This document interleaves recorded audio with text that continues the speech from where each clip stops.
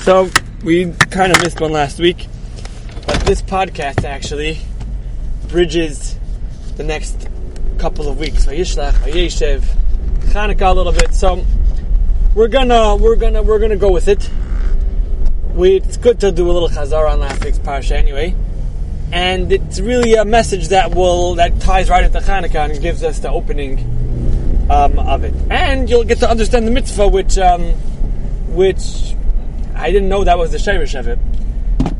So, basically, I was looking around. I needed to tie this word into the parsha for something, and I needed to tie it into the Minchas Chinuch, into the Chinuch, Sefer HaChinuch.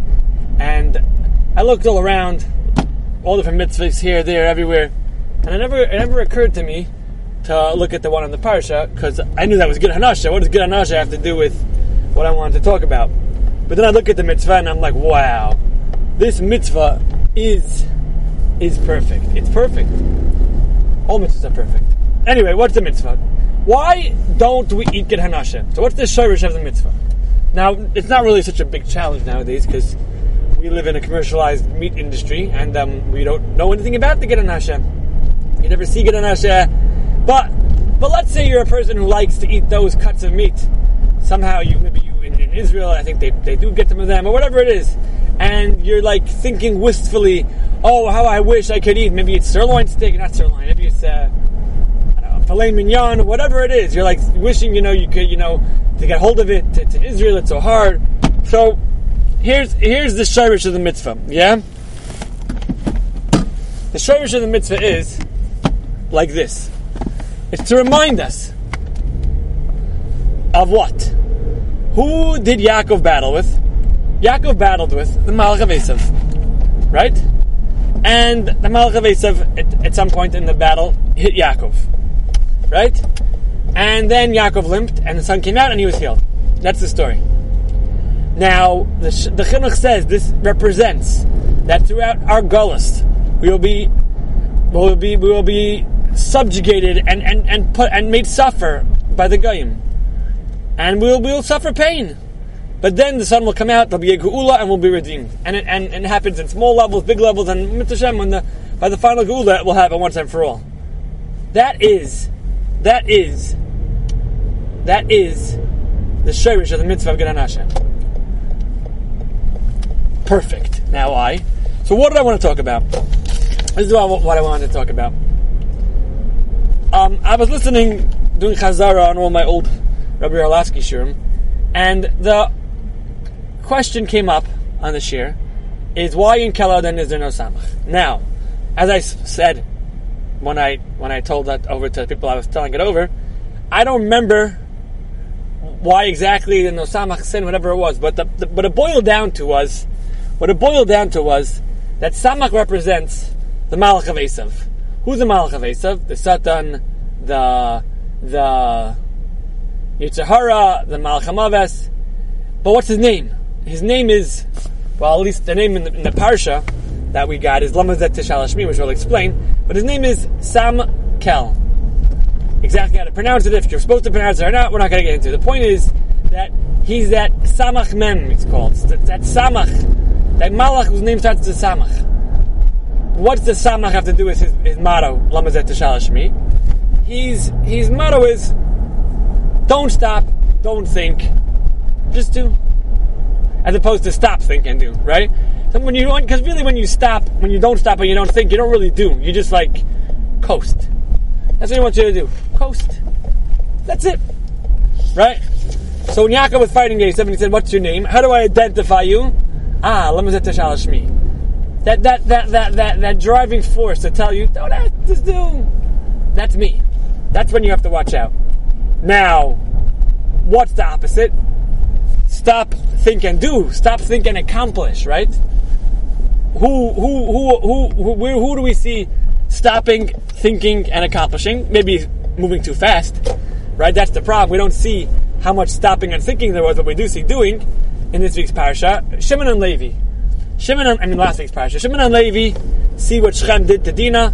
They immediately go into battle and think of a plan. They didn't think. They stop and they think. They use chachma.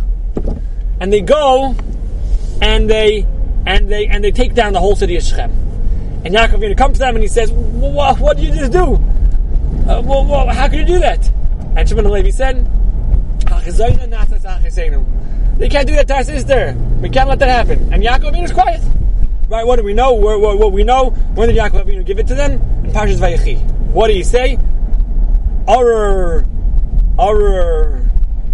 He cursed their anger, maybe that exact lashon I don't have. As you probably figured out, I'm driving in my car. And they got this curse. Right beside them, I'll take out Kavaydi, whatever it is. What changed? Why was he quiet? Why wait till then? So you're going to say, Pasha, he waited till to give Musar before he dies, because then there's no they're going to think back. And the last thing our father left us was this lesson, how we should be noyeg, and it's more meaningful and less personal. But what Yaakov said in the bracha was because in middle of, right after Shechem, in Parashat Vayeshev, this week's parasha, what does Shimon and Levi do? Shimon and Levi, according to Chazal, are the main instigators. Are the main instigators of having Yosef thrown into the pit. Main instigators, Shimon and Levi. So 1 second. In Parshas Vayishlach, your sister got in trouble. You can't do that. And in Vayeshev, it's let's get rid of our brother. Who cares? He's annoying. Right? What's going on? So what's the cheshbon? If your answer is your sister, right?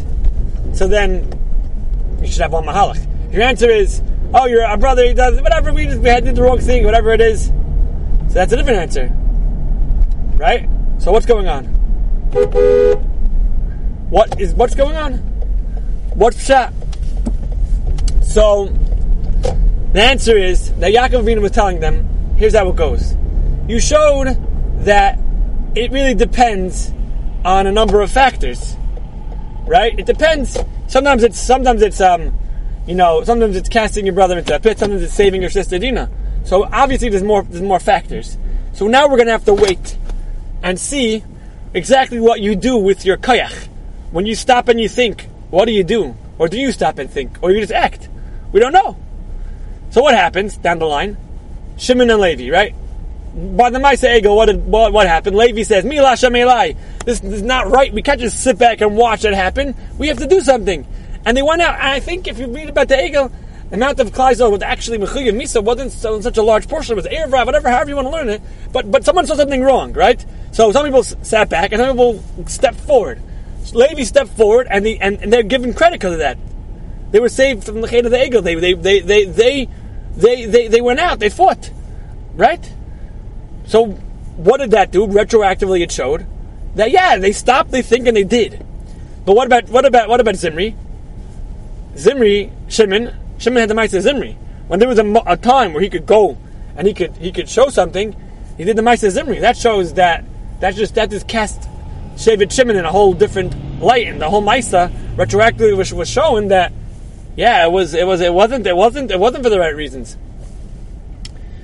So that brings us to Chanukah, right? Who are the Mila Hashem Elais in Chanukah? That's Shevet Levi, the Kehanim. The enthusiasm of Aaron HaKoyin. That's what it was. Aaron HaKoyin didn't get stuck in the circle. By Baal Yisrael, we learned that Rashi is one pshat. The lighting the menorah was his reward for not getting the Korbanos of the Nesim. And the Ramban says, no, it's the Chanukah of the Chashmonaim. So they really go hand in hand. It's Rashi's pshat that every day Aaron HaKoyin walked into the Beis HaMikdash, and he was so excited. He had a new mitzvah. He thought about it. Whoa! I get to do the mitzvah with all the shirashim and all the simanim and all the kabbalistic everything. He was so excited to shlak menorah, and he did it for 40 years. So excited. That transmitted down to his children, and they had that energy and that excitement, and that desire to do. That when it came time when they were in Modin, and the Yevanim said that we're going to make you do Avodah Zarah, they said no, you're not, and they got up and they did, and they Matisyahu and his 5 Yeshiva Bachar sons, the Leviim, the ones who kept the Torah, who kept learning Torah in hiding, got up, took whatever they were holding, and they attacked the giant Greek army. It's like if in World War II the Polish cavalry with their rifles would have won against the German army. That was like what was going on over there. If the Light Brigade, that the 600 went in and destroyed the whole place that they attacked, right? And even less so because they didn't even know how to hold a weapon. It was amazing because they stopped and they thought and they did. The Maharal in Ner Mitzvah says that Klal Yisrael has this azus, this energy, this brazenness to go against the tide. The Malach HaVesav is telling us, sit back. No, look what everyone's doing. Follow the majority. Sit back. Don't ask questions. Just sit back. But we have that azus to keep going. And we have the das to keep going. See, Rome doesn't represent das. Maybe Greece represents the Chachma. But Chachma gets processed by your Bina to turn it into das. What is the difference between Chachma and das? So my example is my brother-in-law versus the GPS. GPS is don't give you any das. You follow the GPS and you wander around wherever it takes you. You go. You have no clue what's going on. You're just wandering. Whereas my brother-in-law, when we got to Eretz Yisrael in the summer, he gave us a block by block directions to his house, better than any GPS. And how did he know this? He wasn't reading a map.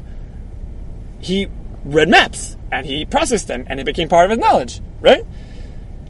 And that's das.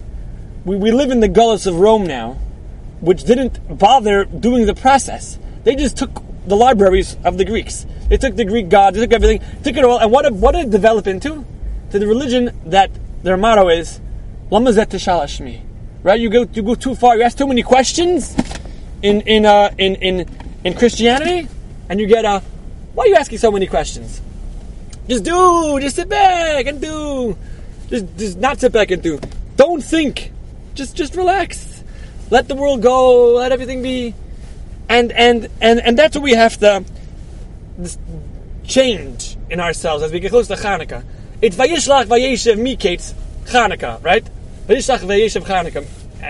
And it's that idea to take yourself out of that circle of the Malach HaVesav and do ask the questions and decide I'm going to do something and make a change and fight for what's right in whichever method is appropriate and fight for what's right and stand up and change the world or sit back and just let the GPS recalculate as you get lost. Those are the options.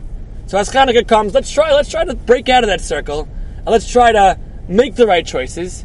And when Shevet Levi calls out next time, Mila Shamelai, we'll go running because we already know. We've already been excited for lighting the menorah of 8 days. And every day a new excitement. And like Aaron HaKohen, we'll be instilled with that energy to go and be excited to serve Hashem and do the right thing. Have a great day.